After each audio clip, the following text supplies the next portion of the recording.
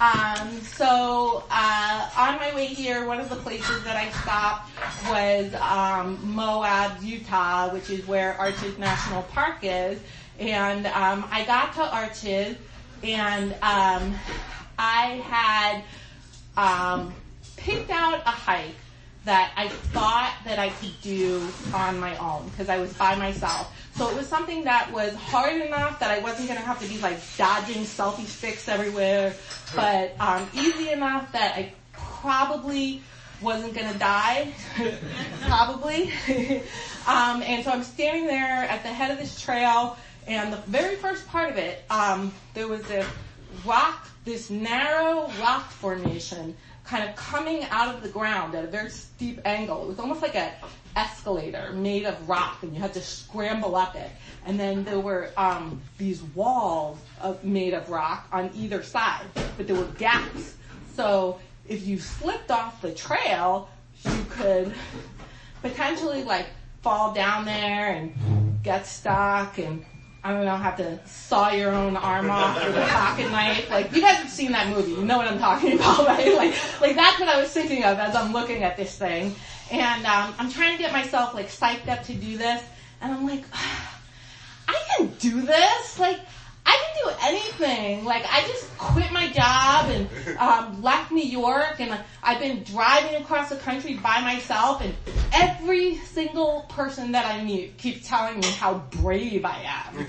And but the thing is that, like, I don't feel that brave most of the time. I mean, for one thing, the only reason that I'm really on this trip is because it sounds way better to tell people that you're on a road trip than it does to tell them that you're homeless and unemployed.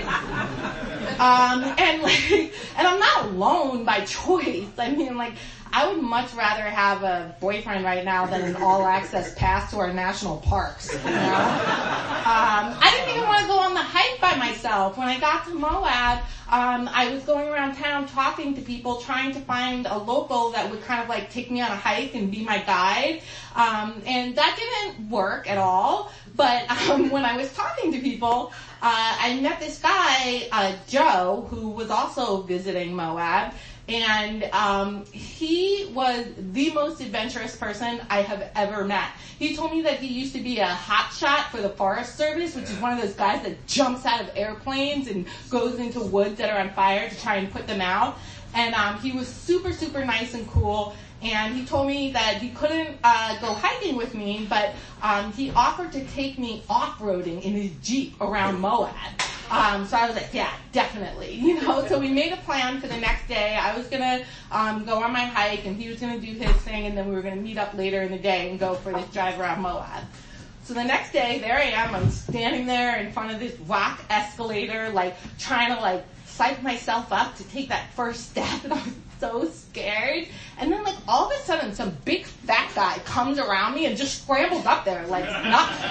And then, like, a family of 4 comes with little kids, and they all go up there, and I'm just standing there like, like, I don't know, I was so scared, I just couldn't take that first step. And then I was looking, and I was like, God, like, it's 2:00 already, this, you know, it's the middle of December, the sun was already starting to set, and I was just, I don't know, I chickened out. I turned around. I didn't do it. And then I went back into town, and Joe came and picked me up in his Jeep, and we went on this, like, awesome ride. He took me into these canyons, these, like, red rock canyons in Moab, and we were, like, driving, like, deeper and deeper into this canyon, like, climbing over rocks in his Jeep. And there was definitely a point at which I started to wonder if I was about to be murdered. But I was also like kind of having too much fun to care. And then it turned out it was fine. Like, he was super nice, and we got to this amazing like overlook, and we watched the sunset. And while we were up there, I told him about how I had like chickened out on this hike earlier in the day.